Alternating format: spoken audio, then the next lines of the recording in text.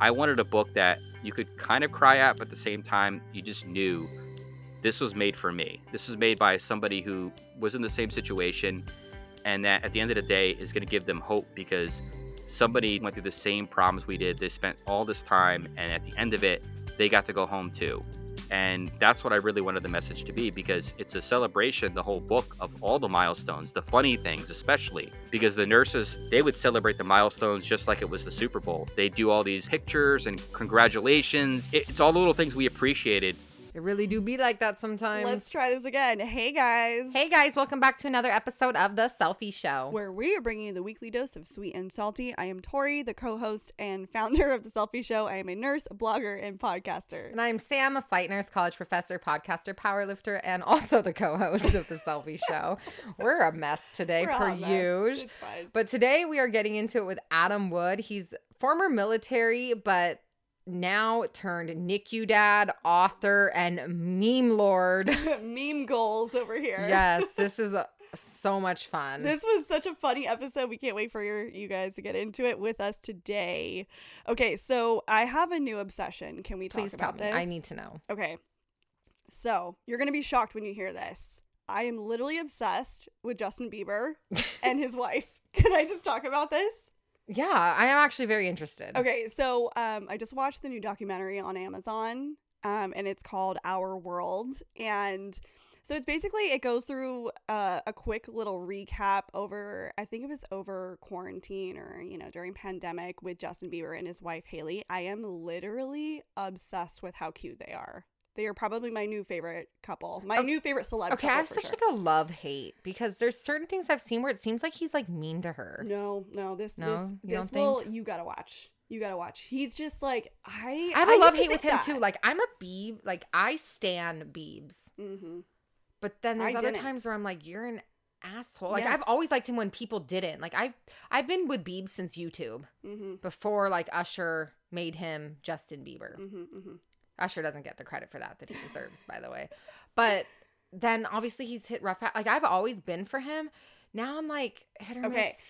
Totally was on board with that. I was kind of like, Biebs, especially with this whole Crocs situation and like that collab. Like, yeah, that gross. one points with me. But this documentary was just such a cute little insight or like sneak peek into their life, and either they did really good editing, but I actually really genuinely believe that. Something that I thought was really cute was he and his wife, they do a walk every day together, like in the morning, and like it's genuinely like he would kind of vlog as they were doing it, and it was just so cute, so sincere. And so Jacob and I went on a walk yesterday in inspiration of Justin Bieber and Hailey, but I'm like, they're so cute, and I'm like, you know what, I just really liked their relationship in general. I thought that they did. I thought it was a cute sneak peek of their lives. A lot of it was the concert too. But honestly, highly recommend this documentary. I am rooting genuinely for his happiness because I think growing up in the entertainment, we see it go so wrong. Yes. So often. Mm-hmm. And I feel like he was so close to that point. Yes. And then he pulled it all together. And he talks about that. Yeah. And his staff talk about it too.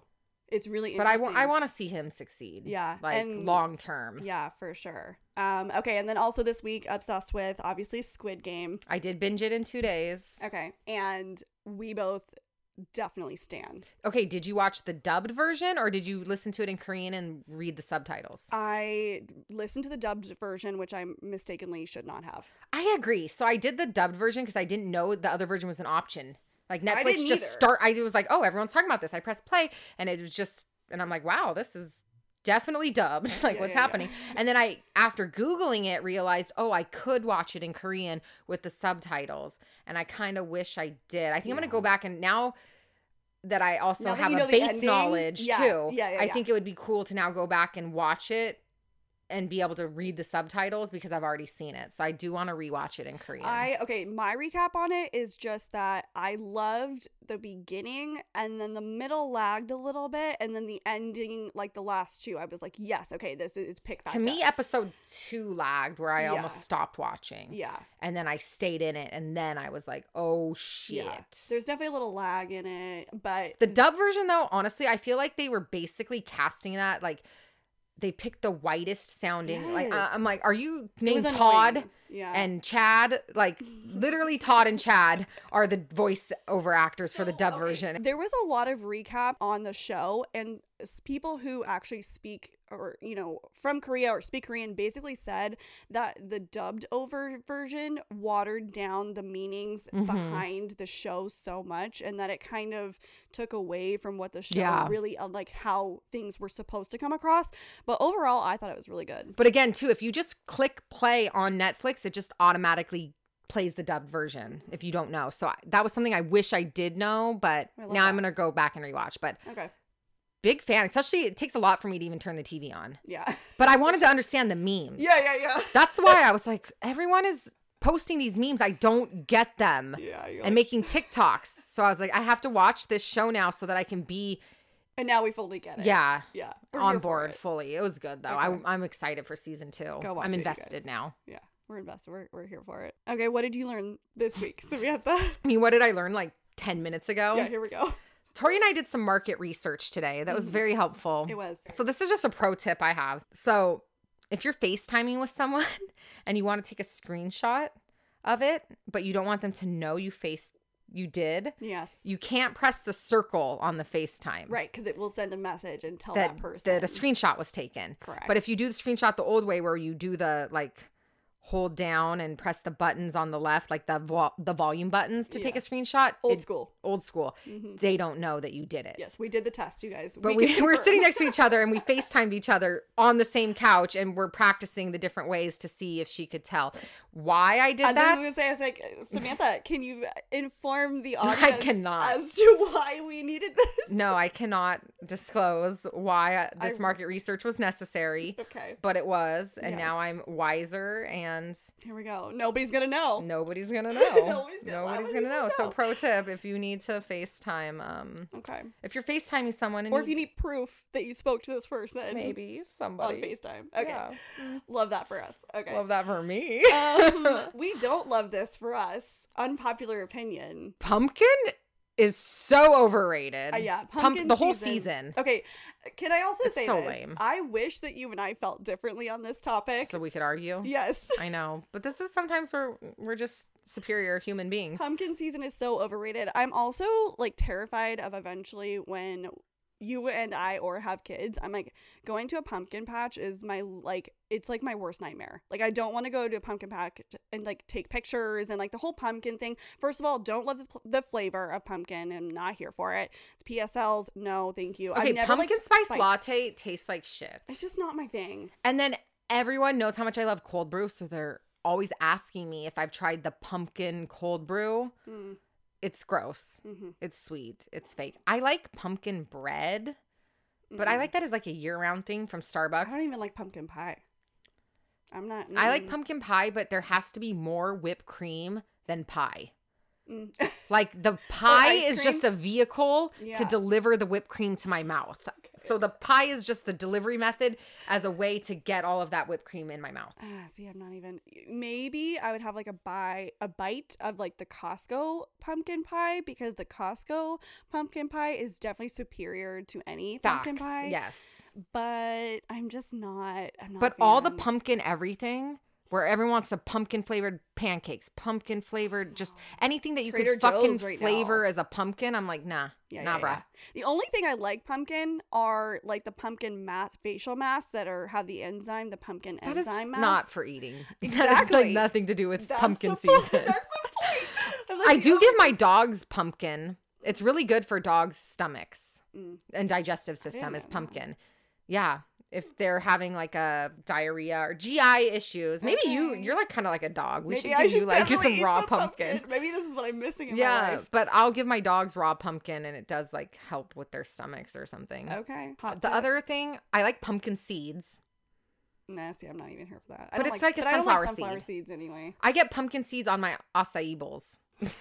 But this is not related to the season. This is loosely related to pumpkins. How do you feel about candy corn? No. People are either love it or hate it. There's no one who's indifferent about candy corn. I'm not. I like Peeps, though. Peeps are disgusting. Peeps are delicious. Also, like Zorro, he loves Peeps, our horse, you guys. He loves Peeps. Well, it's like basically the One for you. equivalent of eating a sugar cube. Yeah, absolutely. Yeah, it's so good. I love Peeps. I like a Cadbury egg, which a lot of people are not into that. I'm like a middle of the ground with those. It depends. It's a weird concept though. Like chocolate should not remind you of eating a raw egg. Yeah, That's kind of gross. Weird. Also, some of the flavors of Cadbury eggs are like the caramel weird. ones are chill. Okay, yeah, I'm here for that. But all of you basic pumpkin spice hoes or pumpkin everything, and this is your time to shine. I'm happy for you. I'm genuinely so happy that this is your season, and it's I also hope Libra season, so I'm here for that. But Oh I'm just not here for the. I'm not here for the PSL season. No, we're out. For that reason, she's out. And for that reason, we're out. All right, you guys, we're getting into the guest of the week. You guys are in for such a good one this week. So we have Adam Wood. He's a husband, father, retired military, and author of Our Preemie Adventure. Him and his wife, Jen, spent 135 days in the NICU with their son, Brady. And he was born at 25 weeks, little 1 pound, 4 ounce muffin. Tori and I have a sweet spot in our heart for our micro preemies. Yeah. And he really shares today with us his journey about being in the NICU, getting into writing his book, and his social media. The thing that we really love about Adam is he really brings the humor into the NICU parent world. He opens up about his experience being not only a father of Brady, but also being a memer over on Our Preemie Adventures. You guys, it's hysterical. Moreover, we're thrilled about this because he also wrote a book, which we're really excited to share with you guys today. We'll get into that, but he really gets into the ups and downs of their roller coaster journey with a lot of NICU dad energy today. You guys are going to get a lot of fun, a lot of humor in a pretty dark place, but actually I think that what he's doing is creating this amazing community. We're bringing a little humor to you guys today, so without further ado, let's get into the show with Adam.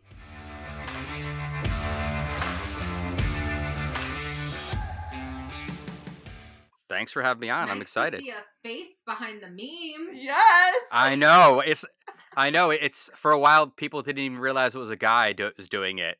So I feel like you give a lot of dad energy though. This is like I try to throw it out a little bit for the dads because they always get the shout outs. So yeah, certainly try to do that. Yeah, for sure. We're here for the NICU dad energy. Okay, well we have to start of course with our iconic question for you. What is your unpopular opinion? Ooh, on anything? Yeah, anything. Doesn't matter. Oh. Yeah, do it.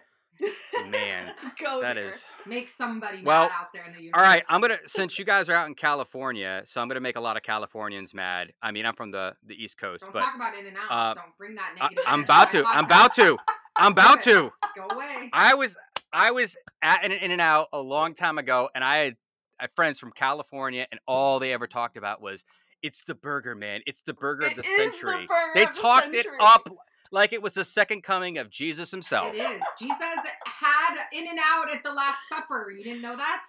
They maybe that's why they crucified him, because the burger was not that good. They got the.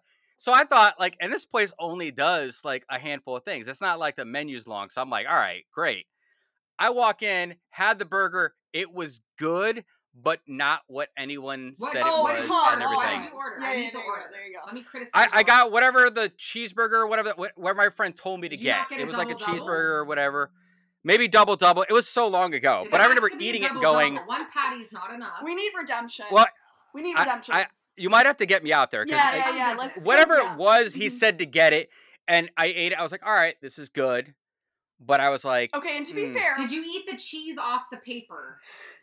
First of all, I thought the cheese, to be honest with you, might have been a bad experience. It tasted like they kept the plastic wrap on cheese when they made it. This is so really sad. We need to walk you through it. We will take you next time. But I will say this: animal style fries are a must. So if you didn't do that, big mistake. Big mistake. That's number one. Okay, I will say this though, and Sam and I agree here. Okay, McDonald's fries. Superior. McDonald's fries are only good when they're hot, though. See, that's not a good thing when the McDonald's fries are better than your burger joint. I love McDonald's fries. Don't hate on McDonald's fries. First of all, the burgers out here, I mean, the burgers came from this area of the country. And also, stop making pizza, California. All right? Anything from basically Wait, what do we get? New York. What do we get? You guys get anything Or avocado Mexican food. based. Avocado, okay. Avocado based tequila. All the health foods, great. Okay. Like Our Mexican food Californians is make this superior, amazing though. stuff, but when it comes down to like the burgers and pizza, I've gone to everywhere in the United States. I've been to 39 different countries, and every time I order pizza, it's the most god atrocious thing on the planet. I literally want to. I Listen, feel like I want to. I can't as disagree. an Italian, I will side with you and say that our pizza's trash. Yeah. And actually, the only place I've ever liked pizza is when I was in Italy, because there was a shit ton of fresh mozzarella on it. They put prosciutto on it, and I was like, hell And it's yes. authentic. Yes. It's different. It's a different one. Yeah. I don't like regular pizza.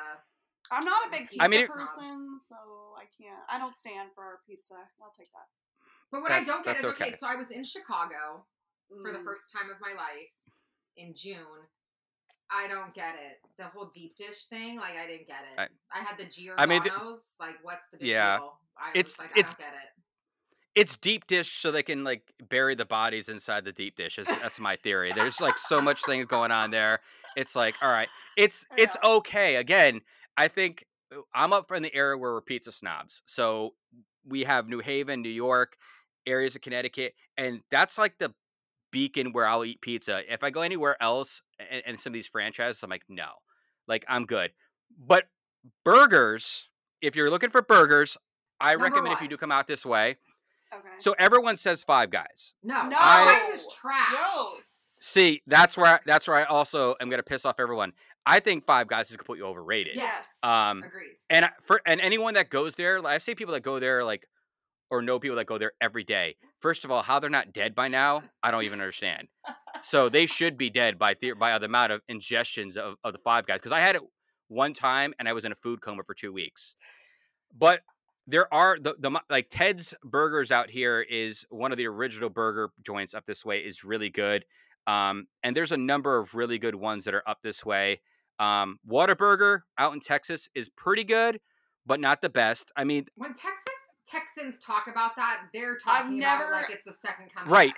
Yeah. Whataburger is like the in and out for Texas. What about it's White like Castle? everyone's Where are we got at with White Castle? Oh, God, come on now. White Castle's for basically if you get really stoned and you want to get a bunch of shitty burgers. We're on the same level is what I'm saying. I agree. Yeah.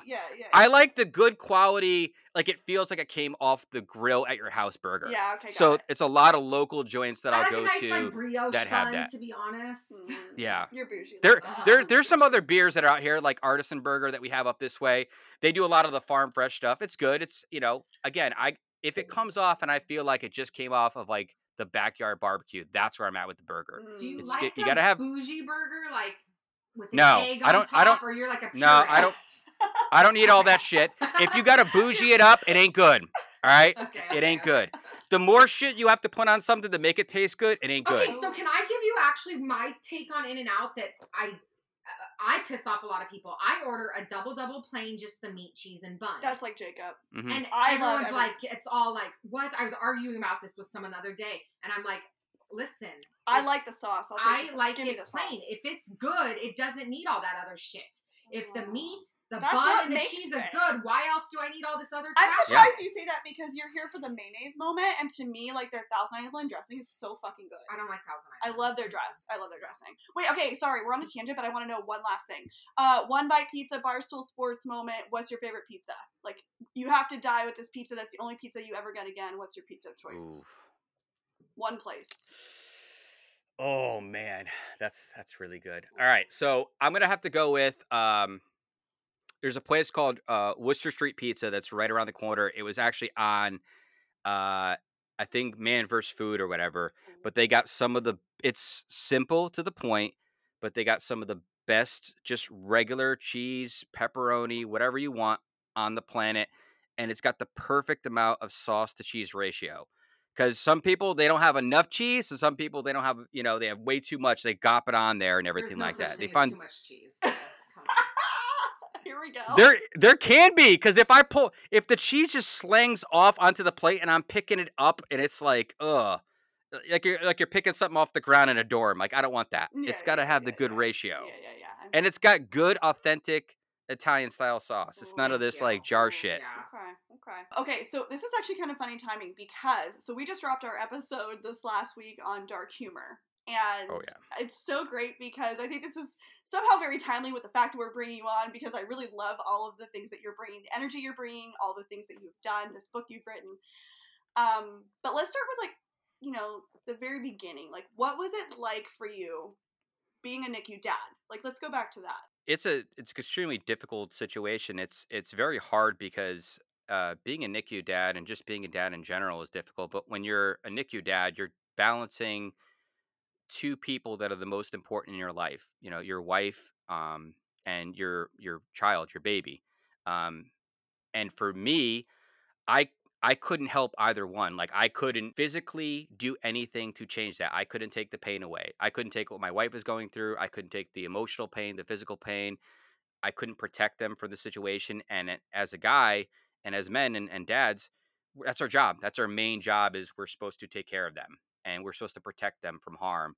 And day one, you already kind of feel like I'm already behind the eight ball on this one. I'm not being able to do that and take care of them. So it was very difficult and eye opening. Um, and a lot of times when you're in the NICU, you're kind of looked at, like, okay, and dad. It's mom, baby, and dad. And I noticed that I was just a little bit different with that. I was very hands on. I was very involved. I was very into the care and everything with that because I just had so much invested in that situation and everything that we had gone through up until that point with my wife. So for me, I was all in 110%. And I see some dads that are out there that just aren't in at all, Yeah. whether they're NICU dads or not. And it breaks my heart to see that. But you see a lot of dads that just never showed up at the NICU. You see some of these babies that dad was never there. And whether they were never there to begin with or what, they just never came and was part of the process. And it was very rare to see that. So, for me, 3 years later, being more involved in all the things I've been involved with, I still get that look like you're a dad doing this. And typically it's an area where women are more involved in and advocating and being involved, and kind of they look at that. So You just did a meme, was it yesterday, where the meme was something to the effect of the diaper, where you're like, I just changed the poopy diaper and put it at the on the weighing. I did my part for the nurse to weigh it, and then I was just like, thanks for doing your part, Dad. Like, love you. It's so great. But okay, I love that you're touching on this because, as a NICU dad, I think it is interesting because I think so many dads just like freeze up. They just don't know what to do, or like how to do. You know what I mean? Like, I think it's just like that weird place of like, where's your place in this, and figuring it out. And I love that you just jumped right in there. got to jump right in 100%. What was it like changing your first diaper?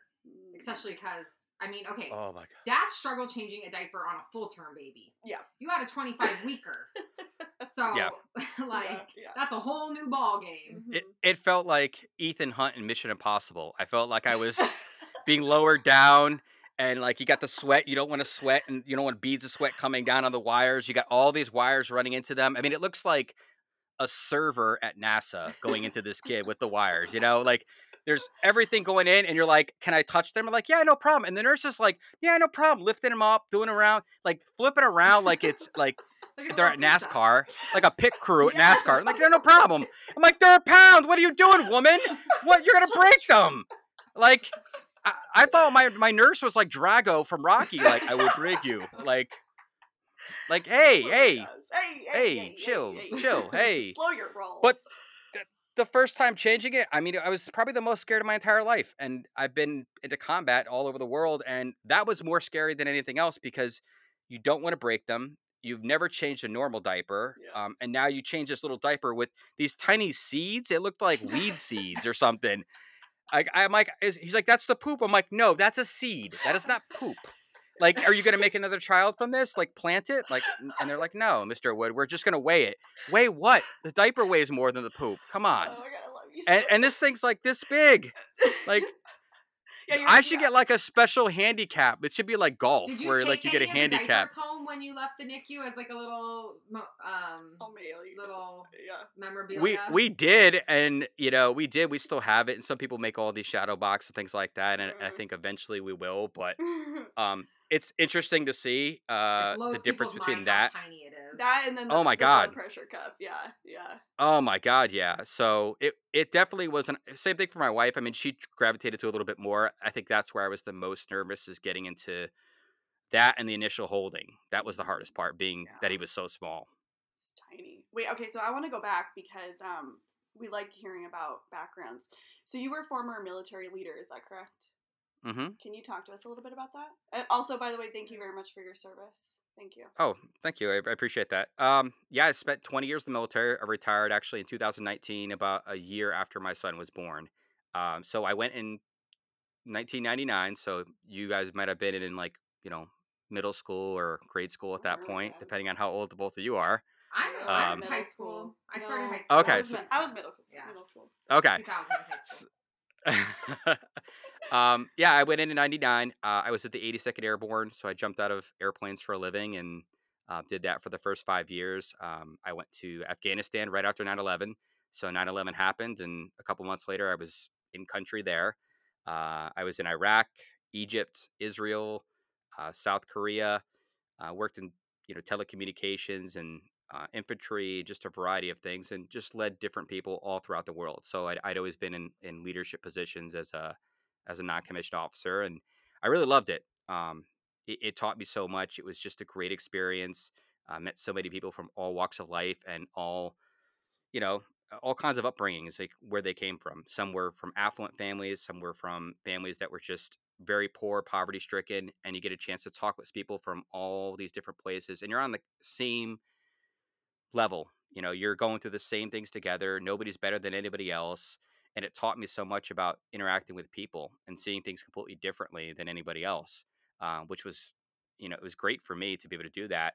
And I made so many lifelong friends to this day that if I mean, I call these people up and if I ask them to come and help take care of a situation or help be there, they'd be on the next flight, and you don't find that very often with other people.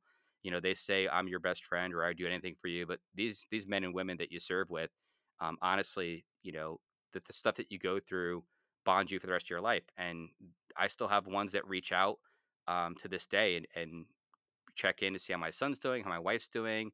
They're going to be in my area, like they want to stop by, and you know it's something that I think is great for a lot of people. It gives them a purpose and an ability to serve something that's higher than themselves. And I think the two of you are very similar to that, where you're in an industry where you're serving people and helping people for a greater good.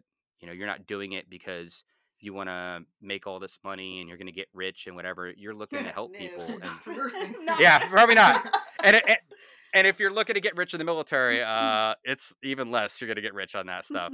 That's for sure. But I loved it. Came back here in 2019 or 2009. Went to Got out of the GI Bill. Went to school.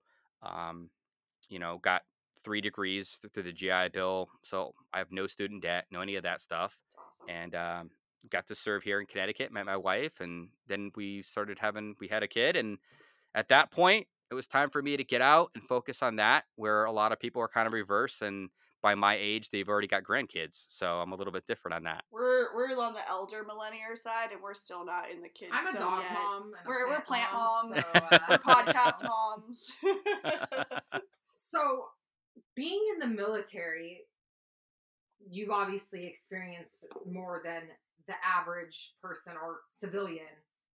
And then being a NICU parent, you've experienced more than the average person too.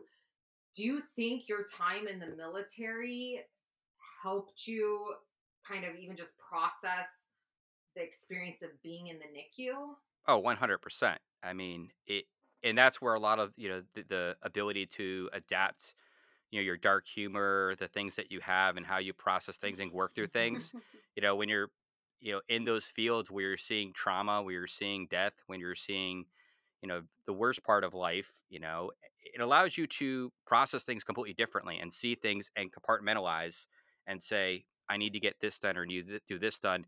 And I could deal with those emotions later on. The object for today is to get my wife or my son through today, get home and move on with that. And the military teaches you how to compartmentalize that. So it definitely helped me because once you've seen all the kind of crazy stuff, some of this other stuff is really kind of meaningless. And you look at it, you go, this is not a big deal or that's not a big deal, and it really did help me quite a bit. Okay, I do have one question though. Being as someone who understands dark humor as a coping mechanism, was there ever a time in the NICU that you either laughed at something that wasn't supposed to be funny, or you made like a joke that you thought was hilarious, and then you looked around the room and you're like, "Oh my god, that might not that didn't land. That didn't land." Like I thought it was funny, but that didn't land. Maybe once or twice where it didn't land, I think with some of the maybe doctors or people that Yeah, were it's always the there. doctors don't who, have a sense of You yeah. know, they don't The they don't nurses get do. that, but I bonded quite a bit with a number of the nurses, but especially the respiratory therapist, this guy Cliff. Like he and I would go back and forth, and he would Oh, just come in love and it. just We love a Cliff. We love a Cliff. yeah, like he just had that temperament, and he knew when to give me a joke, and I give him something, and that got me through quite a bit. Um, I often made more people laugh than anything else, and that was a way for me to kind of deal with the situation too by making jokes and being able to see the light side of that and cheer my wife up a little bit. And I think people bond in an odd way through shared emotions, even if they're really crappy emotions and tragic emotions. They kind of share that, and they're able to, I guess, process it a little bit better, and take back those negative emotions and process it with something that's positive to a degree. Well, Sam did a little research for you and found that you actually have a higher IQ because of that. So, Wow. Okay. If you're Well, able I to will go back and process tell my teachers in high school. Fuck exactly, it. I All felt right. so vindicated. Yeah, it was if you're able to process dark humor, you have like a higher IQ and just emotional intelligence too, because it takes a different part of your brain and understanding to kind of deal with the emotions behind a joke that's maybe a little dark Off. or off-putting than a knock-knock joke. well, and this is why I also And love... we show less aggression. Yeah, there you go. People with dark humor actually show less aggression as well. So we're just superior in every way. I'll agree with that. Yeah. I'll agree with that. Well, this is why I love when I found your account. Yeah, Preemie Tori, Adventures. tell everyone what his account is. Okay, yeah. So we'll just give you a plug really quick before. So for Preemie Adventures, right? So you started this account, and essentially it's NICU parent memes, or you're coming from the parent perspective. And I freaking love it. It's one of a kind. There is no other. No one else has done this. And I love it because you're bringing the humor to something that I feel like, everyone puts NICU nurses in this, like, angel bracket. And I think it's funny because a lot of us feel like we're actually have some of the sickest humor. Like, we actually... Oh, you have to. Oh, yeah, absolutely. Like, I think we're humans. terrible. Like, some of the things that we say and we do, we're like, people put I us call in the this, baby like... an asshole. Yeah, absolutely. They are. I've literally had my little preemie decide. I'm like, you fucking asshole. Yes. And it's funny because but they are. But in the parents, they are little assholes. And you're like, please let the parents not be here when I said that. Did I say that out loud? They're my asshole, and I will fight for that asshole. I will hurt anyone who even comes. No, but the with parents, my asshole. But that's my asshole. The parents that we always connect with the best, though, always have the best sense of humor. Yeah.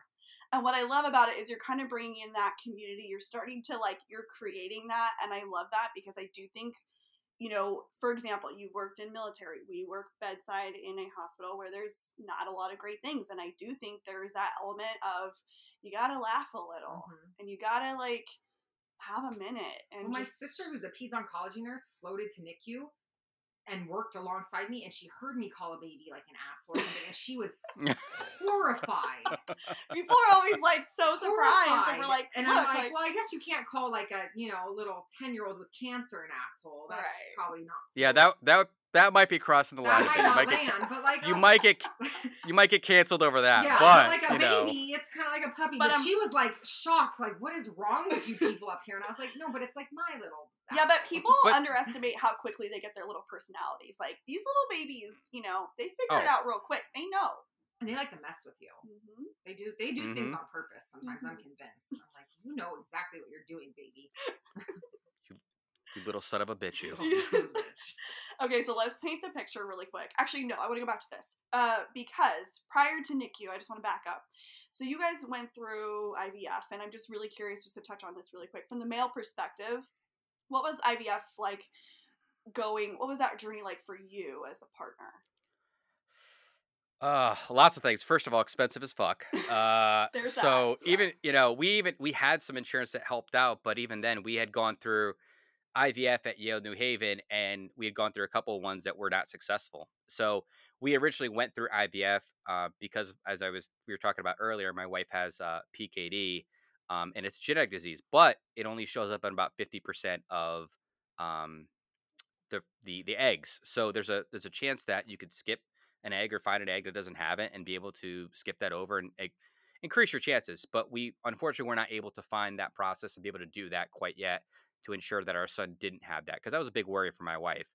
Um, but we went through that, and then we went through another one, CNY in New York, and they were night and day. Like Yale was clinical, and just very like hospital like, where you go in there, where CNY would be like you walk into like a spa with like hippies that were running it, and they're like, "Hi, I'm Moonbeam. I'll be your spa That's nurse." Tory energy for What That's sure. for Tory sure the like my energy, Moonbeam, man. man. Like, that's some California give me energy. all Like they that had some California. rock salts. They bring Woo you in there. woo. Like Do you yeah, not see exactly. our salt lamp in here? I took it Fuck down. is a salt She lamp? kept making fun of me. I had to take it down. Okay. So I mean, you had to go in there, and you went to this thing, and it actually worked out better there. But my wife went through so much, and she went through, and she was driving 2 hours from Connecticut to upstate New York, twice a week for not only in checkups but fat injections. So she was doing lipid injections to like, or drips to like help with the process and doing all this stuff. And then we were doing the injections at home, and I was helping her do the injections. So Yeah. the worst part about that is that I'm giving her these injections, and she's also getting black and blue. So I kept worrying that somebody thought I was beating the shit out of her, because she looked like a domestic violence person. And like, if she wanted to, she could just be like, "I'll call the cops and you'll be gone. All I'm gonna do is show them this stuff." And I'm like, "Please don't." And it really, like, her body took a beating before the pregnancy to do that, and it hurt because we would have a couple times where it would take for a few days and didn't take, and then you go through that process and you have to wait, and she's blaming herself, and it's not her fault. She's going through all these emotions, and again, you're trying to console, but you don't know the right words to say. You're not a woman, so you have no idea what the hormones are like and what she's feeling and all that. So all you can do is be like, "They're there, whatever you need, baby." Yeah. Um, Yeah. you don't know what to say. Like, "I'm sorry, we'll get through this." Like, a lot of times people will say we're sorry for your loss, or people say things, and you get pissed off about that because you're in this emotional state. But I think the hardest part was it was really, since this is kind of a tends to be a more saucy and salty and sauntry kind of show. Mhm. The hardest part was my part in the process at IVF, for us guys. And no one talks about this, so you'll be the first to ever hear this story. Here we go. Um, the donation wasn't exactly as glamorous as I thought it was going to be. You didn't like their magazine selection, or Come what? on, Playboy. First of all, Donate. in both places, Pornhub. it was literally an 8x8 room with an uncomfortable chair. It's very clinical looking, and they didn't even spring for. Mind you, we're paying $20,000. They couldn't spring for a flat screen TV. Come It was on a it was a now. it was a 19-inch Come on. with VHS and DVD combo in it. Why All do they right. all So like now, that? seriously, Who like, has you are VHS making so much material? money, you can't even give me a widescreen with headphones. I don't want to. You can't turn the volume because you can hear people walking by. Oh my All right. gosh. There's doctors How literally do going. you perform under that pressure? Okay, hot tip. That's Wait, what wait, I'm wait. So saying. this is the- That's what I'm saying. They're talking about, "Oh, did you talk to Miss Johnson?" And you're like, "Stop saying it. I'm in the middle of something right here." So, How and long you're has in a he been time in crunch. there? And you're in a time crisis because your wife's in the other room getting her eggs out, and you got to do the thing, so it's gotta be fresh. You're like, "Don't do this for 2 days." I was like, "Oh my god, So seriously?" much pressure. Ah, So wait, hot tip. I'm Yeah, like, no one and talks then, about it. Yeah, right. Like, and like that is not okay. So bring in your own headphones and pull and up your own porn here, and your own and porn. your own porn. They Okay. only had Yeah, what's the 80% of the selection magazines. like? 80% of the magazines were one gay porn. Oh. So it was Wow.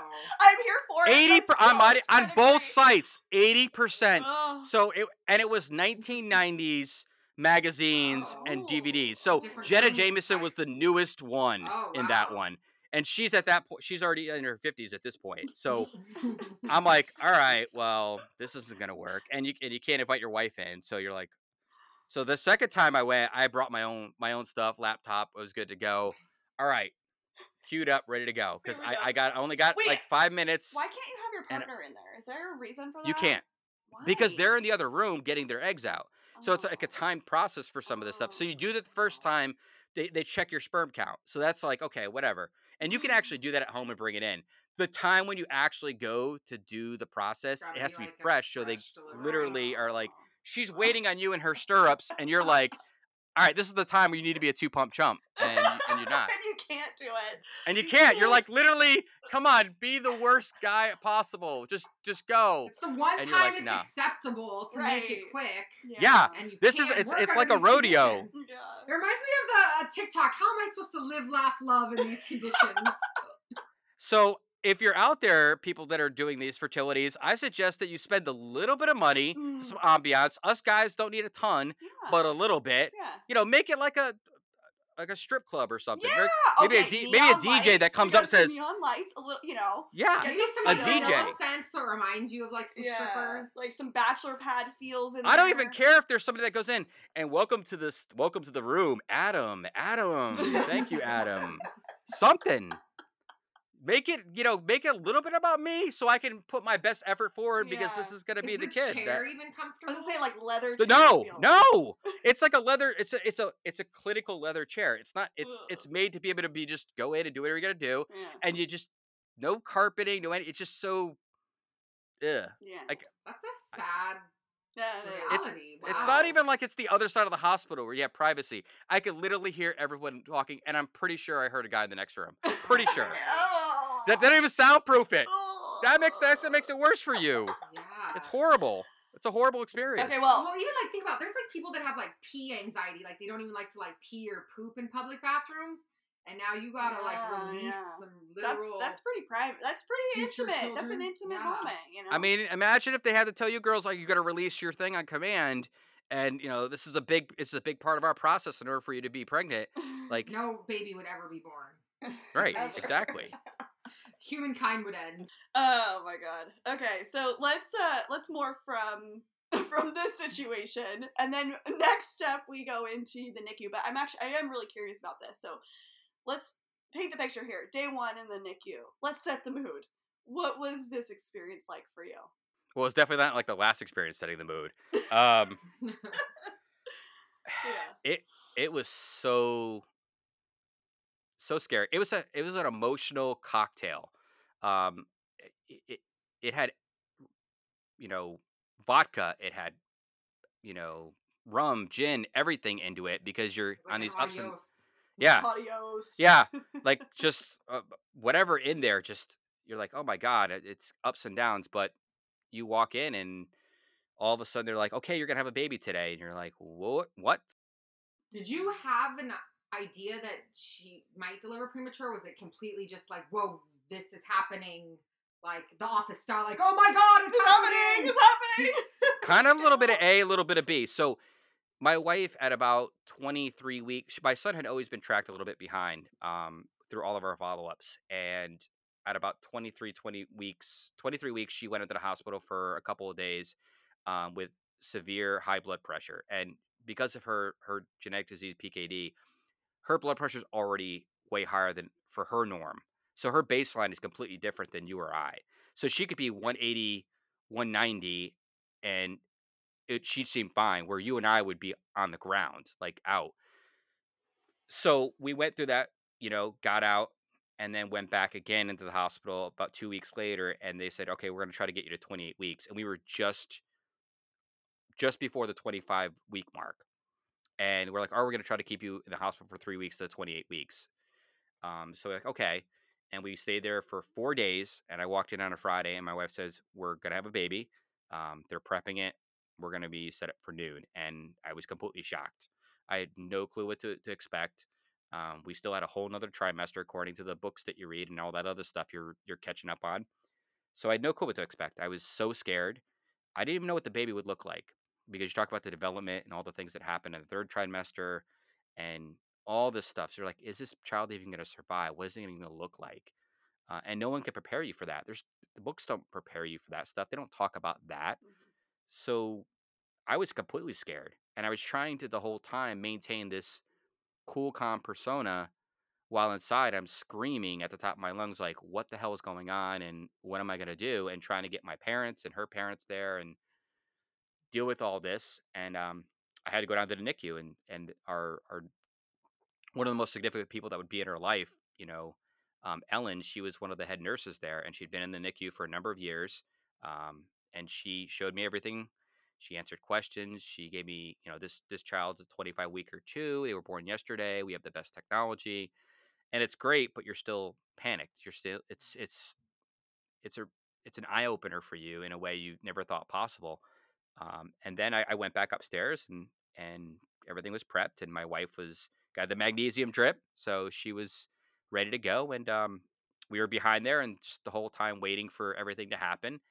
And you're behind this curtain like the Wizard of Oz, and all you hear are these people working their way back there and tugging away. And uh, she had to go to a C-section, and the baby comes out, but you don't hear anything. So you automatically think the worst. You see all the movies. You wait for the cry. You never hear the cry. And they finally said, "Oh, he's got a cute button nose." And I was like, "Great, son's got a little cute nose, awesome." And Right. We'll pull for anything we yeah, can get, okay? yeah, exactly. Like, anything we can get back here, anything at all. Like maybe he's like he looks fantastic. Like how Total. He's cute, even if he's not. Like cute. maybe work on your delivery, people. All right, some open mic night, something. Anyways. Yeah. But they brought him into that next room, and they said, "Mr. Wood, would you want to come see your son?" And so I said, "Yeah," but it was mixed review. It was mixed, um, because I walked in there and I thought, what if my wife doesn't get a chance to see him alive? What if I'm the only person that gets a chance to see him alive? She had gone through hell, literal hell, through IVF, through in and out of the hospital, through doing everything humanly possible, all the mental and physical, and she doesn't even get a chance to see that. And a lot of hospitals are like that, where the dad gets to go in first, depending on the setup.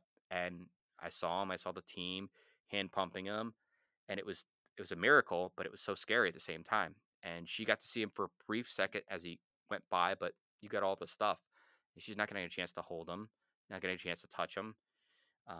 And then they had to bring her upstairs, and they had to start pumping her and getting her ready to go and do all that stuff. Then I had to go down to the NICU and see him and see all the wires, and you're processing everything. The nurse is doing their best to explain everything to you, and you're scared and you're trying to retain it all. Um, and then you have to go back upstairs because typically the mom doesn't get a chance to see them within that first 24 hours. They're recovering, and I remember sitting in the elevator just practicing, looking at there was like a mirror in there and how my face was going to be when I went in to explain to her what was going on, because you have to have a kind of a poker face. You have to keep it as positive as you can and make sure that she keeps a positive mentality. And it's hard to do that because you're just in real time processing everything. And it was very difficult to have that first day and to go through that experience. But it's a day I'll never, never, never, never forget. And every day somebody's going through that right now, and it breaks my heart because there's a dad or a parent that's going through that right now, and they're dealing with the worst possible situation they could possibly fathom right now, and trying to figure out, you know, is there going to be any hope?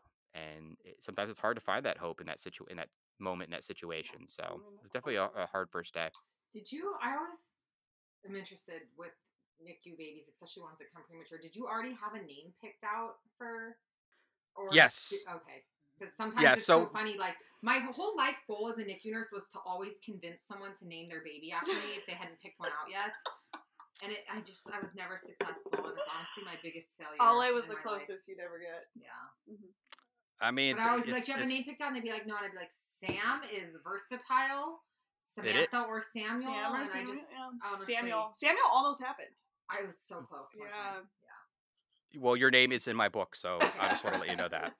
It's because it's part of one of the pages, so I kept it like universal names that you go either way. But Wow. no, we actually had that picked out. I can't believe my wife actually agreed to let me name our son what we named him. So, but yeah, we had it picked out ahead of time. That was the only thing we had picked out. Room wasn't done, nothing was painted, nothing was Yeah. bought. You didn't have a baby shower, none of Yeah. that stuff. Yeah, people So don't realize Yeah. when a baby comes out early that oftentimes they haven't done any of that Anything, yet. yeah. So sometimes no, I remember delivering a look at dad and be like, "Does baby have a name?" Because I hate just calling a newborn and be like, "Baby." If Baby. they Yeah. have a name already, and sometimes the parents would just look at me with a blank stare, like, "We don't even know what just Sometimes happened." we'll pick a name and we'll just be like, it looks like Frank, you know? Okay, wait, I really want to know this because you're like one of the dads could answer this honestly. Did you really like all your nurses, or were some of them like kind of assholes, you know? Oh, there were honestly 90% of them I loved, and swear to God, I would give them a lung or a kidney or something like that if Oh, they asked good. for it, because there were some really, and they are a couple of them are in the book, because they made such an impact. They So cool. literally saved their lives on lives on several occasions, and Brady had a thing with all the nurses would come in, and he'd have his 5 or 6 nurses that would come in. It doesn't matter what shift, and they were always so great with him. I think the nurses that were like the ones I didn't get along with was honestly um, the one that was assigned to him. But she was assigned to him, but she didn't actually see him for like a month. So she must have been out. So I kept seeing this one nurse's name, and I'm like, okay, we've only had Ellen and Amy and this girl and that girl. Who the hell is this person? I've never even met this chick. All right. Is she real? Is she like a figment or what? Like you just So use it. And great. she's like, no, she's in another area. She'll be back in. And then she came back in and she was like nice, but like sometimes she rubbed me the wrong way where she Yeah. was like, oh, that's normal for him. I'm like, bitch, you don't know what normal is. I love it. I love Exactly. this. You have not been sitting here since day numero uno. All right. You have not been here. And then you'd get a couple of the per diem ones that would do that. And I'd be like, Mm.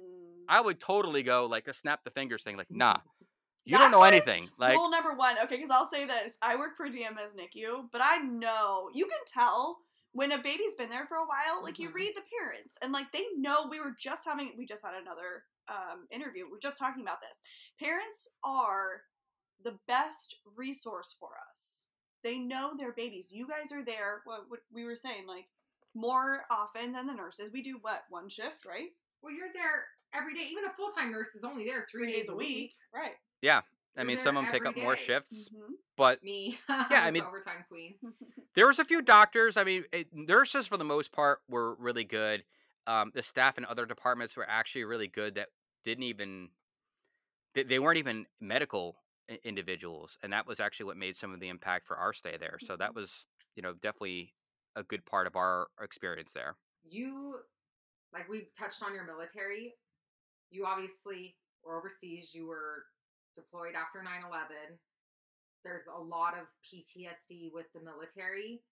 As someone who has been in the NICU, like I don't think people give enough credit for what parents go through as what we call like even NICU PTSD, and especially for the moms, but even the dads. Can you touch on that a little bit? Okay, before we get into that, I have to mention what my new go-to baby shower gift is. What is that? Mommy labor nurse, we had her on the episode, and her birth courses are fire. They are. We had her on the previous episode, and this is very on brand for our episode today. Yes, you guys, they offer online birthing classes and resources for pregnancy and birth. This is where you can gain the knowledge and the confidence you need to erase the unknowns of pregnancy and birth. So they offer 3 main courses. You can sign up for the all-natural focus, the epidural focus, or even the C-section focus. And if you use code CELLFIE10, CELLFIE 10, you are going to get 10% off of the courses. Exception does apply to their all-access pass, but if you head to mommylabornurse.com and use CELLFIE10, that's CELLFIE 10, you are going to get 10% off of your courses. We've talked about it before. I will say it again. You know the drill. Resume RX is the place you need to check out if your resume needs to be spruced up. Yes, you guys, if you want to stand out and land the career of your dreams, you need to head over to Resume RX. I have used it, Sam has used it, and many healthcare professionals that we have recommended to have used this as well. This is fill in the blank solutions for your resume and cover letter. If you head over to the link in our bio, we have an amazing link there for you for Resume RX to land 20% off of your purchase. Again, head over to the link in our bio, check out Resume RX, and save 20% off. All right, once you've perfected that resume and you have the interview, now it's time to nail it. Yes. So we have created a 28-page ebook. It's a digital download for you guys that provides the nurse pro tips that you need to land that dream job. So we cover everything from your nursing interview prep, your job interview 101, the things that they don't tell you. We go through your portfolio breakdown, the things that you can do early, social media considerations. So if you guys head over to the link in our bio, we have that for you. Again, that's our complete nurse interview guide. Head over to download that today. And my personal favorite part about it is the bonus practice interview questions. You are going, that alone to me is worth purchasing it alone. Absolutely. We go through a lot of the things that we have collected over the collective 18, 19 years as nurses. That's aging us a little bit. And the bajillion interviews we've been on. Yeah, here we go. So you're welcome. You're welcome. You're welcome. Selfie approved. Let's get back into the show. Yeah, so there's certainly NICU PTSD. I think, more often it's with mom than dad, and for good reason. There's more emotions that are going through, physical emotions, things like that are happening that a man just simply can't understand in any capacity, nor should he. PTSD, and it strikes everyone differently. For some people, I've been in combat and I've had random things where I have a minor thing where a flashback or something goes off and it brings you back. And I've had friends that, been in the same situation and can't even function on a day-to-day life. So everyone processes PTSD and things differently. And I think it goes back to the dark humor. The more you're able to process things and compartmentalize and be able to make jokes of things in some capacity, it allows you the PTSD to be lessened to a degree. But it certainly is one of those things that happens, here and there. But one of the things that has helped me with the PTSD is by doing things like this, doing podcasts, doing the memes and the funny stuff, interviewing other parents on Instagram or Facebook, doing the book, just being an advocate and talking about this as frequently as I do, because every time I tell the story, it gets a little bit easier and it allows a bad situation to be transformed into something more positive that's going to help somebody. Whereas my wife, as an example, has not processed all that stuff. So we actually did a month or so ago. Our son at our hospital, he's part of the foundation. He's an all-star child, so he is kind of an ambassador for the hospital. We did this story where we asked as part of it to tell our story, and they were going to piece it together for this big promotional thing and this whole thing that's going to happen in a few months. You could tell she hadn't told when she talked about certain days, she hadn't processed it and said it out loud, even to me. And it was very difficult for her to do it. Where when I did it, I had done that story 20 or 30 times. So for me, it was easier. For her, she hadn't processed that. And I think with PTSD, you need to talk to somebody, you need to process it, you need to get it out. And it allows you in some capacity to be able to deal with it a little bit better each and every time. Doesn't cure it, but it allows you to exercise those demons that are plaguing you and bothering you, and be able to live a little bit more productive life. Insert meme here. Yeah, for sure. Insert memes. Yeah, exactly. I mean, so speaking of which, how did this even start? Yeah, let's get into where this. were you just like, all right, we're gonna go for it. About a year or so ago, I had the idea to write the book, and I wanted to do the book from a more humorous standpoint, and that's how I kind of look at a lot of things. And I had an idea of what I wanted to do with the book, but then I started the Instagram and the Facebook stuff, and I just said, you know what? I- I'm going to have this book, but I want to also create stuff on the day to day to help motivate, parents and dads and things like that. And it started with a couple. And then before you know it, it just became, you know, every single day doing more and more and more and engaging with people more and more and more. And people responding back and just saying, you get my humor, you get what's going on, you understand that. And it just became fun to be able to share those experiences and have that. So, I take things that we went through and I see a lot of parents go through and just try to create something that they can bond over, and then in turn in the comments section share with each other like all the crazy stuff, and then you look at it, you say, god, we're not the only ones who thought that, we're going through the same thing, because when you're in the NICU, you're very alone. You're secluded so much, you're not talking to anyone but the doctors and nurses. So sometimes that's the whole thing you have, is to just scroll through and check out social media.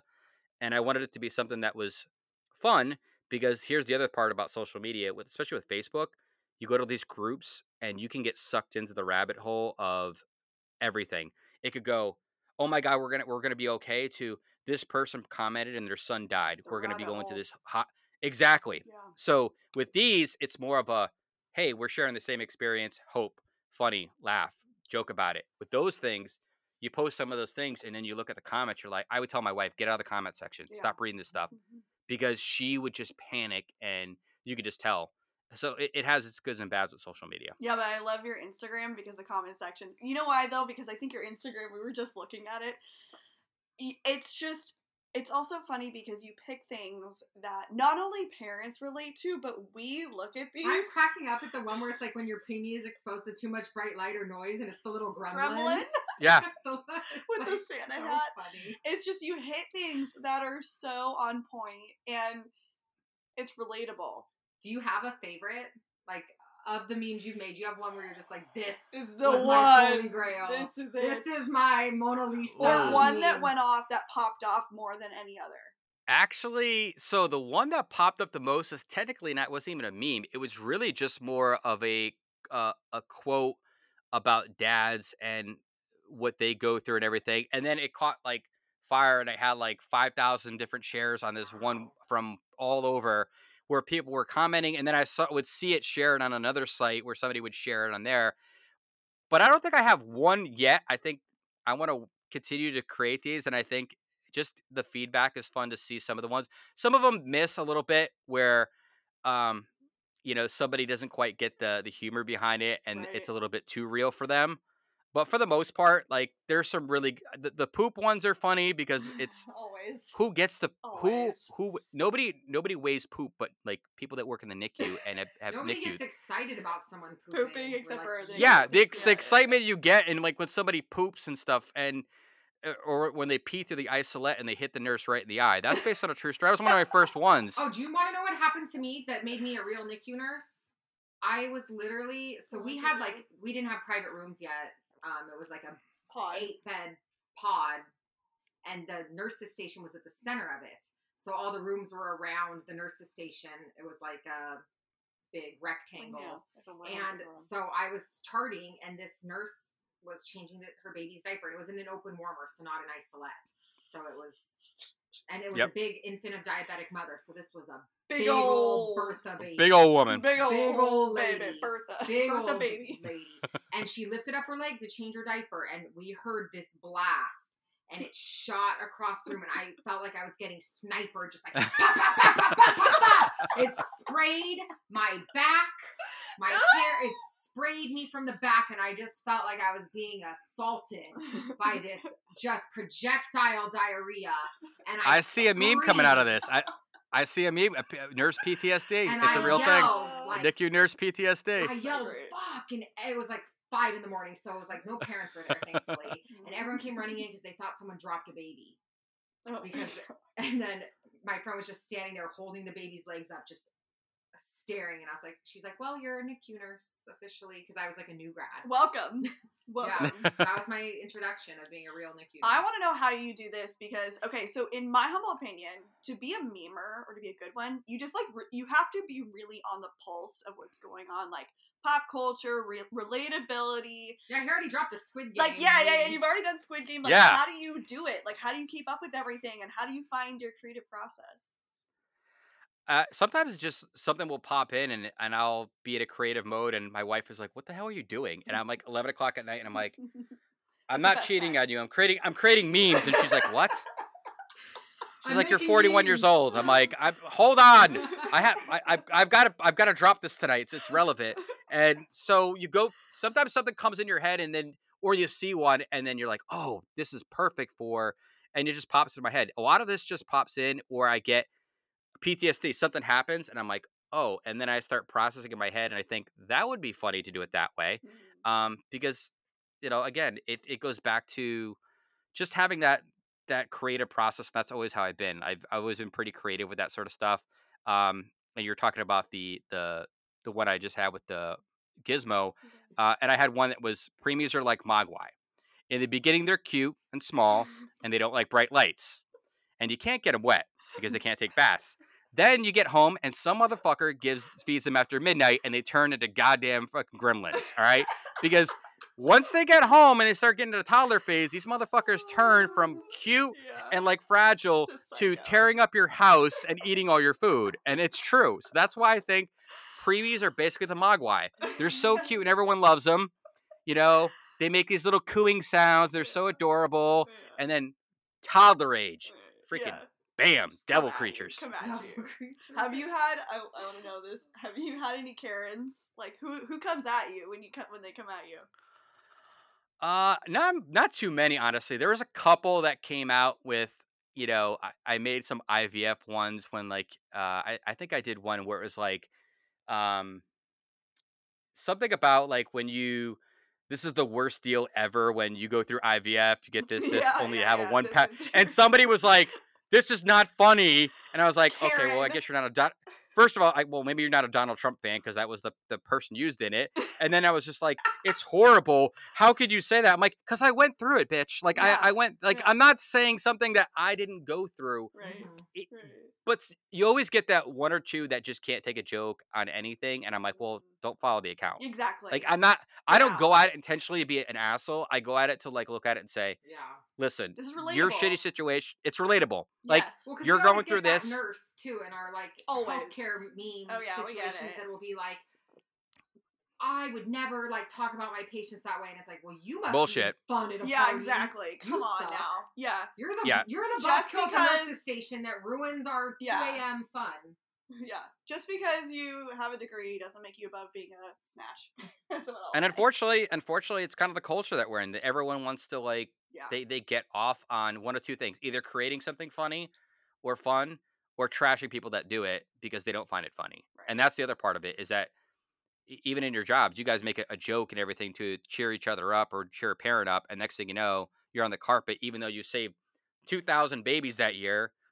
A random joke just to break up the monotony could ruin you, and that's the hard part. But Mhm. not too. I haven't had luckily too many. I really do enjoy doing what you are doing because truly you are actually making a community. That's the whole point, right? Is like you're starting this page where it's relatable and everyone in there like you get it. Like you're a part of it. Like you understand it. And that's if Yep. you don't get it, then get out. Exactly. That it's a community. It's I always look at it as Preemie Adventures is we are all on the same adventure together. We are going through the same experience together, and it is an adventure. It's a crazy adventure, but I want every parent that comes and finds it to be able to find not only funny stuff but resources, other people that are helping out in these communities. Because when you're in that situation, the only thing you go to is Google.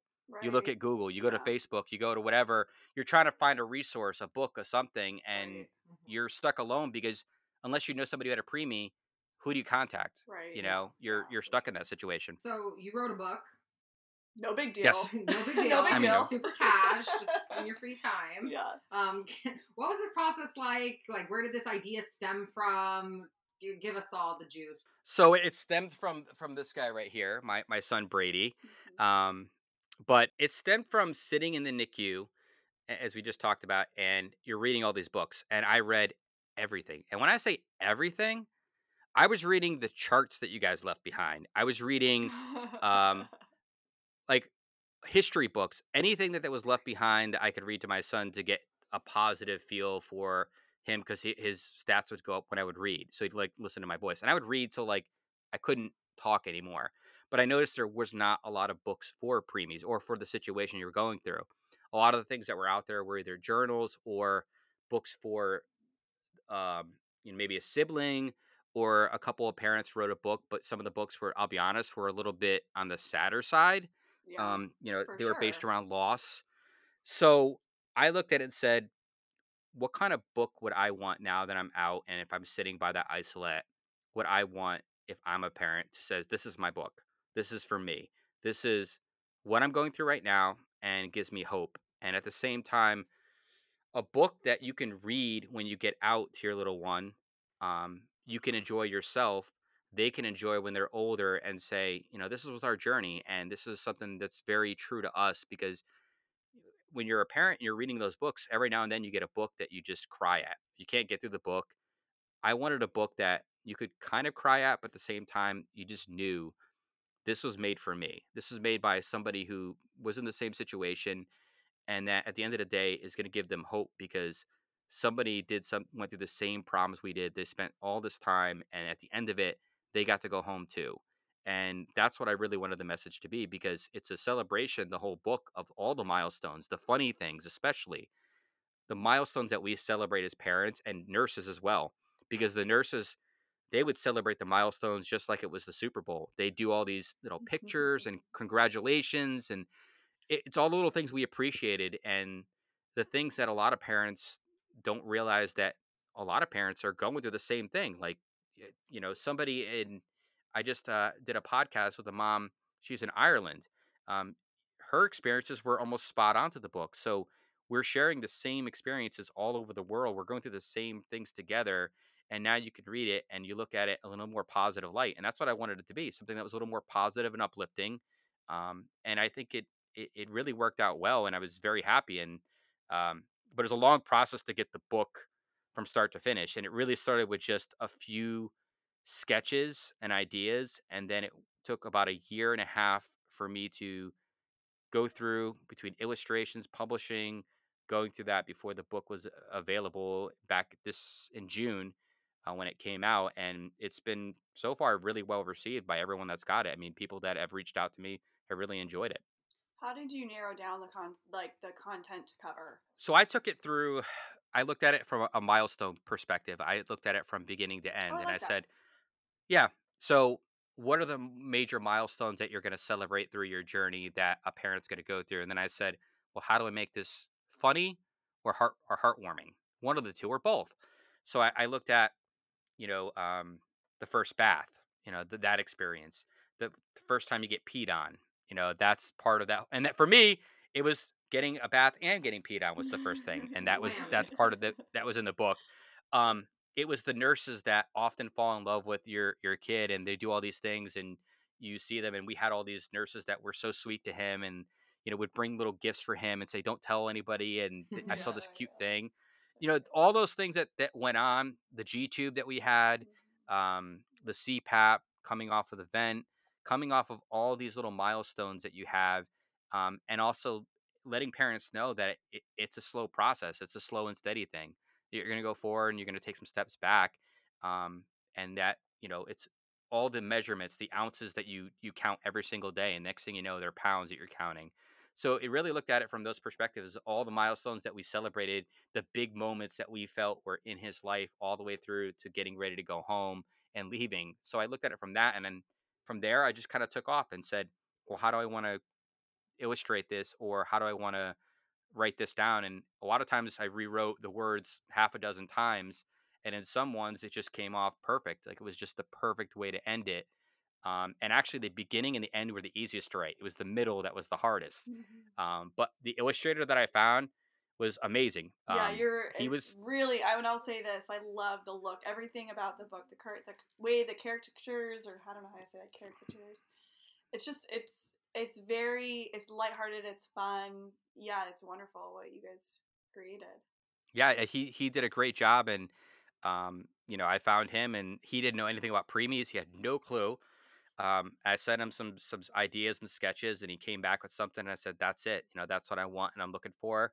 And he helped create all of this along the way, and um, you know, he added things in there that I thought were really great, and I carried forward in the book. And one of the big things is the octopus that's in there, and it's on the cover and everything else, and throughout the book, the octopus was really only supposed to be on a page or two. And when he drew it originally, it was like lifelike. And I said to him, "Why did you draw it like that?" He's like, "I kind of feel like it's lifelike, and it's kind of its own, little character." And so we created that all throughout the book. So every page, this little octopus is by his side, just like in the isolette, it was by our son's side and a lot of other kids' side, and it's their first basically comfort, their binky, their blanket, their whatever you may have it, Yeah. and it became his best little buddy. And we it, it really just flowed throughout, and it was a really amazing experience. And I think the best part of it was that my parents and my in-laws were in the book and didn't know they were in the book, so That's they fun. didn't find out about them being in the book till it was released, and I read it at my son's third birthday. Okay, how many people cried? Oh. Everyone cried, but Everyone. Mission accomplished. so I had them illustrated, and so I read the book, and they did get a copy. I specifically did not send them any of the pictures as I would get illustrations in. I would share some of them with them about how the book's coming along, and they were so excited. And then when it came out, it's just to have them in the book. They were just because they were such an important part in helping us get through everything, both in the hospital and outside the hospital. And I wanted it to be a celebration and a thank you to a lot of people that helped us along the way. And that's why I think the last page is my favorite page. What is the last page? So the last page is I actually have it right here, but um, it's goodbye to the doctors, nurses, and crew, to the special friends that helped more than you knew. The day's finally here when we get to go home, but in our hearts, we won't be alone. And I'm like getting teared I mean, up. I still like go to birthday parties of my like 7-year-old NICU babies, so that like hits me in the feels. Both of it. I'm like, and it's true. A lot of NICU nurses, and we were there. stop making me cry, Adam.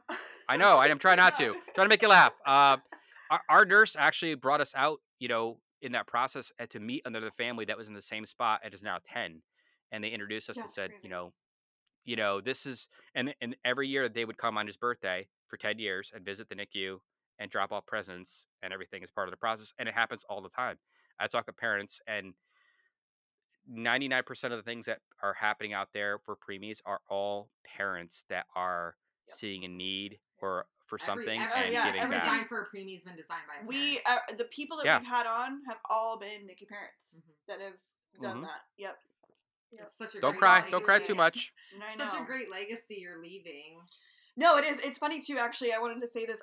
I meant to say this earlier after I asked about the question about you with your nurses who were potentially assholes. Was I bet your nurses actually freaking loved you because you're one of those parents. I can just tell that like keep it real. You keep it real, and you're funny when it's funny, but then you have moments where you're serious and like you're a softie though. You're a softie, but like I would say like as someone who's we've both taken care of potentially thousands and thousands of parents, like you're the kind of parent that it's just so easy.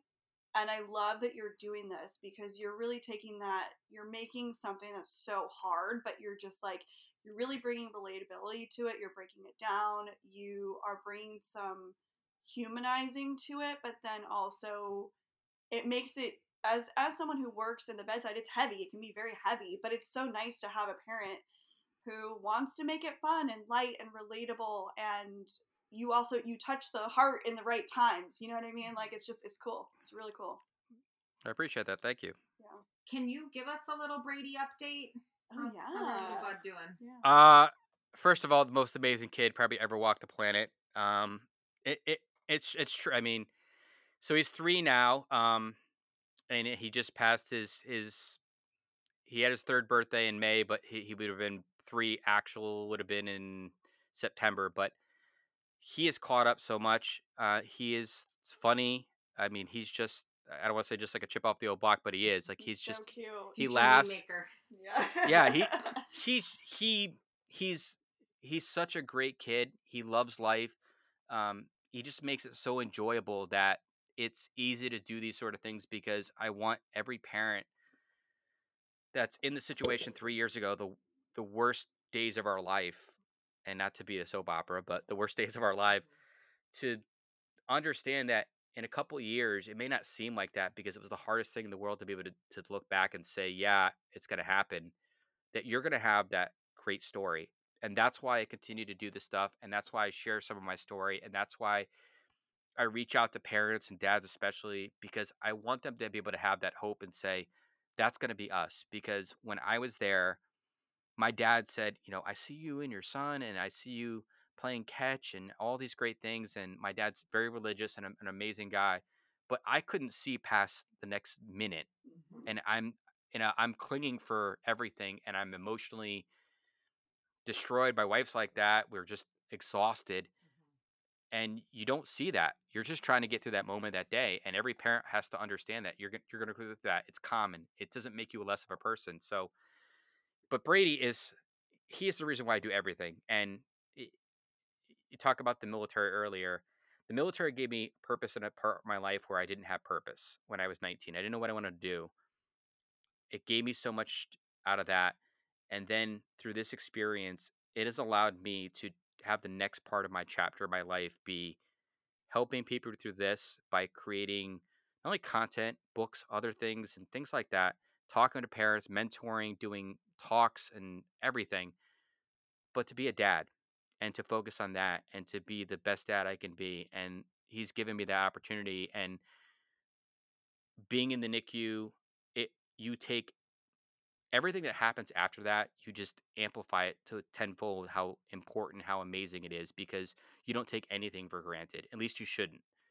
So now when he has a milestone or does something great, it's over the moon because a couple years ago we didn't know if he was ever going to do that. So Yeah. he's just an amazing kid. What's your best piece of advice for NICU parents? Ooh, couple of things. When it comes to that, one is to communicate with each other. I think that's a big thing that a lot of people don't do. And I've often talked to other moms and parents, and they say, my husband doesn't talk to me, or he keeps everything to himself. And I don't know what he's thinking, or you're often thinking the same thing. You just don't want to say it, and you've got this guilt. So talk with each other. My wife and I talked every day. We'd sit in the cafeteria, we'd sit outside on the benches, wherever we were walking around to clear our heads for a few moments. And we would say, what's on your mind? And we would tell each other that, hey, I need you to be, the rock today. I need you to handle rounds, handle everything. I'm having a really hard day and I just need you to take care of everything. And it was that ability to be able to say, okay, I know what I need to do. I'm sucking it up even if I'm having a bad day because, he or she needs me to do so. And I think that helped us get through a very difficult situation. It actually brought us closer through it. And I know a lot of parents, it does the reverse, that the NICU can tear families apart. So I think that's a really important one. Um, the other thing is understand that it's not your fault. Parents, especially moms, will blame themselves for everything, and to a degree, it will weigh on dad because he's getting tired of like telling you it's not your fault, and he loves you and he cares about you. And often, mom doesn't want to hear that. Like the wife is like, "No, it's my fault. I should have eaten more watermelon. I should have done this. Or I should have done that." And at the end of the day, most of these cases, and I know there are some, and you guys have seen it, are not because mom did something wrong. Yeah. It was because of life, unfortunately, just happens and it's shitty and you can't foresee it, but doesn't mean that you're not a good parent and you're not a good person. And I think once you're able to get past that and realize that, you're able to process things. Um, Third, be involved. Like dads, moms, as much as you can.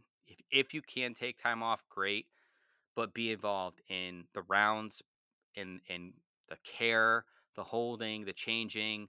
Ask the questions. The more you know and talk, the better off you'll feel because at the end of the day, that's what I did. I got so ingrained to it that I felt like at the end of the day, I was a nurse or somebody Yeah. because I'd read everything. I was correcting them during rounds. And there were times where they would say, we want to do surgery. Actually, at one point, they want to do a G tube surgery.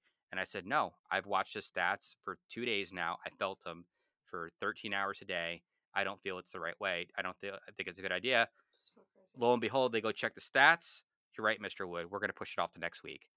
And so I think parents need to be, don't just assume, oh, I'm a parent. I know what I'm doing. Get the information from the doctors and nurses. Find a nurse or two that you trust Mhm. and just say, give it to me straight. What do you feel Yeah. in your heart, your experience? And If you those can nurses trust in will. them, Those and nurses they will. will. And They if will. you give them the autonomy to say, Yep. listen, if it were me, Yep. without being like legally responsible, they'll Yeah. give you the feedback that you're going to need to make an educated decision. But at the end of the day, it's your decision. Yep. Um, And I think the last part is screw everybody else in your life, and to and the way I said that is you're going to go through a very hard time, a difficult time, depending on what your journey is. And family often will put more stress on you because when we were there and even when we got home, people did not talk to us because we did not want them to come over, or we didn't want them to come to the hospital, or we couldn't update everybody frequently because imagine your worst day, you're sharing that, then your next day is your best day and you're sharing that, and then you're having to share your worst day with 30, 40, 50 people through text message, and the emotional roller coaster. So I tell people, if people don't understand what you're going through, screw them. I don't care who they are, mom, dad, whoever. You're going through a very difficult situation. Do what you need to do for you and your family. If you want to keep your kids secluded for 3 years, then so be it. Like our son, this is pre-COVID, so we were already experiencing all this. They didn't see most of the family. Didn't see my son till his first birthday, Yeah, it's crazy. and But I we applaud kept you it for that that way. Absolutely. Yeah, because and you I did mean, what Yeah. you needed to do to keep We your always tell parents that. preemie safe. Yep. Yeah. We always say when you leave here, just make sure you are extra cautious and be okay being a mom bear and a pop bear. Absolutely. yep, that's it. And a lot of people I've talked to said, advice, screw them. I don't care if it's Don't mom. I lie. don't care if it's Yeah. dad. I don't care if it's your pastor. Yeah. Like, oh, you got to see so and so.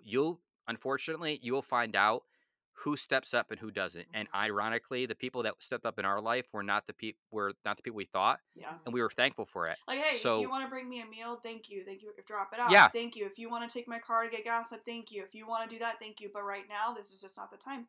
Yeah, we encourage parents to do that all the time. That is what. exactly. Do what you need to do for your family. Don't Yeah. let anyone judge you for it. And if people don't understand, screw it. I mean, it is what it is. Yeah. So I think if you're able to, do those sort of things and understand that, you'll be in a good spot. You'll be able to kind of navigate the NICU and post NICU and all that. Yeah. Speaking to upcoming or all healthcare providers, what best piece of advice can you offer them? Well, one is I would say be more involved in as much as you can and go the extra mile with certain parents and all parents in general. But I've talked with doctors and healthcare providers and others about this as well. The more involved you are with them and taking an interest and taking the extra steps, the more likely mom and dad are going to be able to trust you and leave their son or daughter or daughters and sons multiple in your care. Go home, be able to at least try to decompress and then recharge to come back. I think when they have a distrust of you taking their situation seriously, the way you maybe come off or the way you do your rounds or explain things, it leaves the parent not trusting the hospital and therefore not trusting the staff and the nurses, which you are probably doing a great job. So I think a lot of the doctors don't always have the best bedside manner, even with NICU parents, where I think the nurses have learned that process.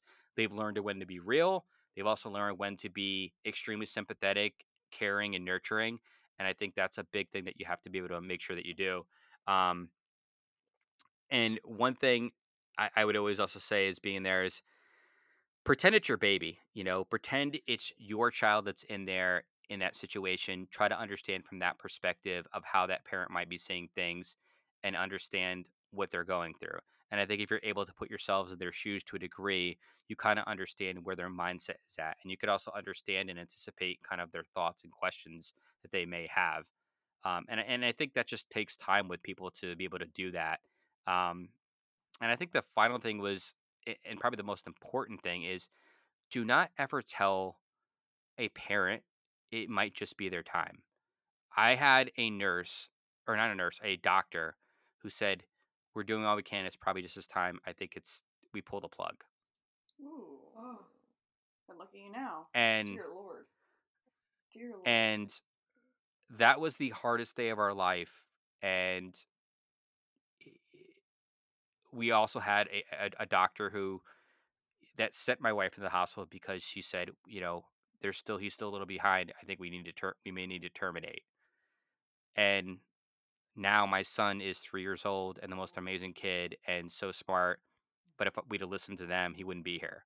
So, every time I see those 2 or even hear their names or see them, I give them a big middle finger like, Mhm. Yeah, for "We sure. overcame that." Don't ever say that. Like, I know it's your job to prepare, but don't ever say those words. And sometimes they may say it by accident or not realizing it, but hope is what gets us through it, and hope is what allows us to give us the strength to project that onto our baby and be there.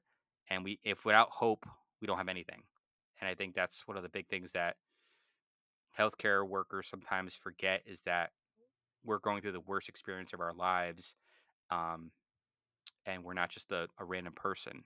And that's not all of them, but there are some out there that just are probably the best in their field, but are not the best at being a human being, you know? Yeah, I love the fact that you're inspiring people, you're creating this book, this legacy, like you're really touching, you're sharing your story and Brady's story and even your wife and the IVF journey and everything. So and you're bringing some inspiring memes people, along but the then way. you're bringing the laughs and the memes. So it's like you're a package deal. You are. Like, Sam and I really appreciate everything. And I know for the community as well, like for people who are just hearing your story here today and, you know, will start following you and maybe order their book for either themselves or a friend, or who knows, maybe their hospital picks up on your book and starts giving it to all their parents. You know, We'll say. this is the kind of resource that I think these are the things coming from NICU parents that, you know, Sam and I keep hearing over and over, these amazing things, and you are just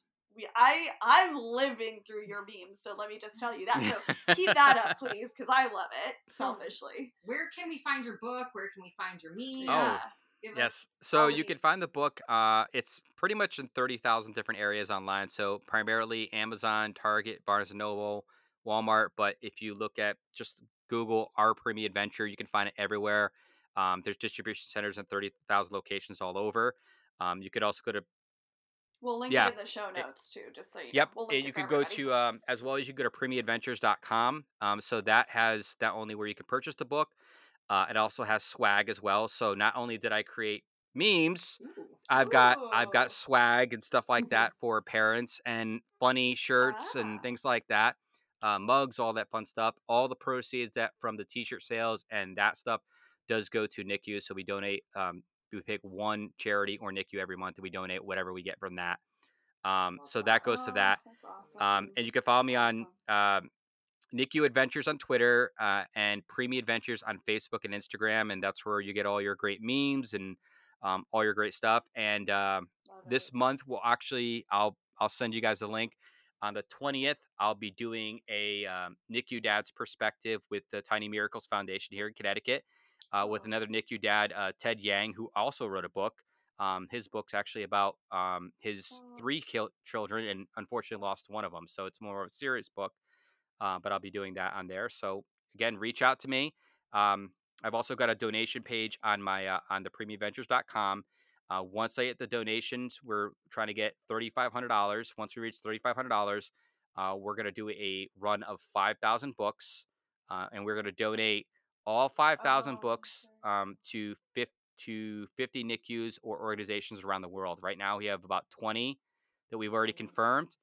So once we hit that thing, I'll order that. And if you want to be one of them, reach out to me through Instagram, through ourpreemieadventures@gmail.com. Get me your information and we'll send it out to your hospital.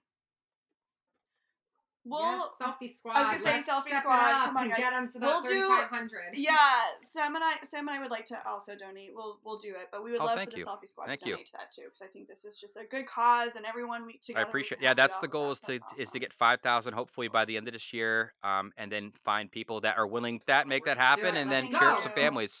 Yes. Let's go. Selfie energy, selfie NICU dad energy. We love it. Adam, thank you so much for everything you brought to us today. We will link everything down below for all of our followers. Yes, thank you for the laughs. Yeah. Thank you. I love you guys. You guys are awesome. Inside scoop. No, we appreciate this so much. Thank you. This was awesome. Obsessed with Adam.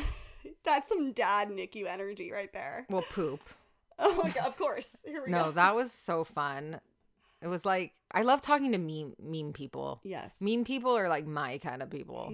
They just get it, yes. You know? So, and as always, you guys know we've linked all of the resources down in the show notes for you guys. Thank you so much for listening today. As always, make sure you're following us on our Insta. That's at CELLFIE_podcast.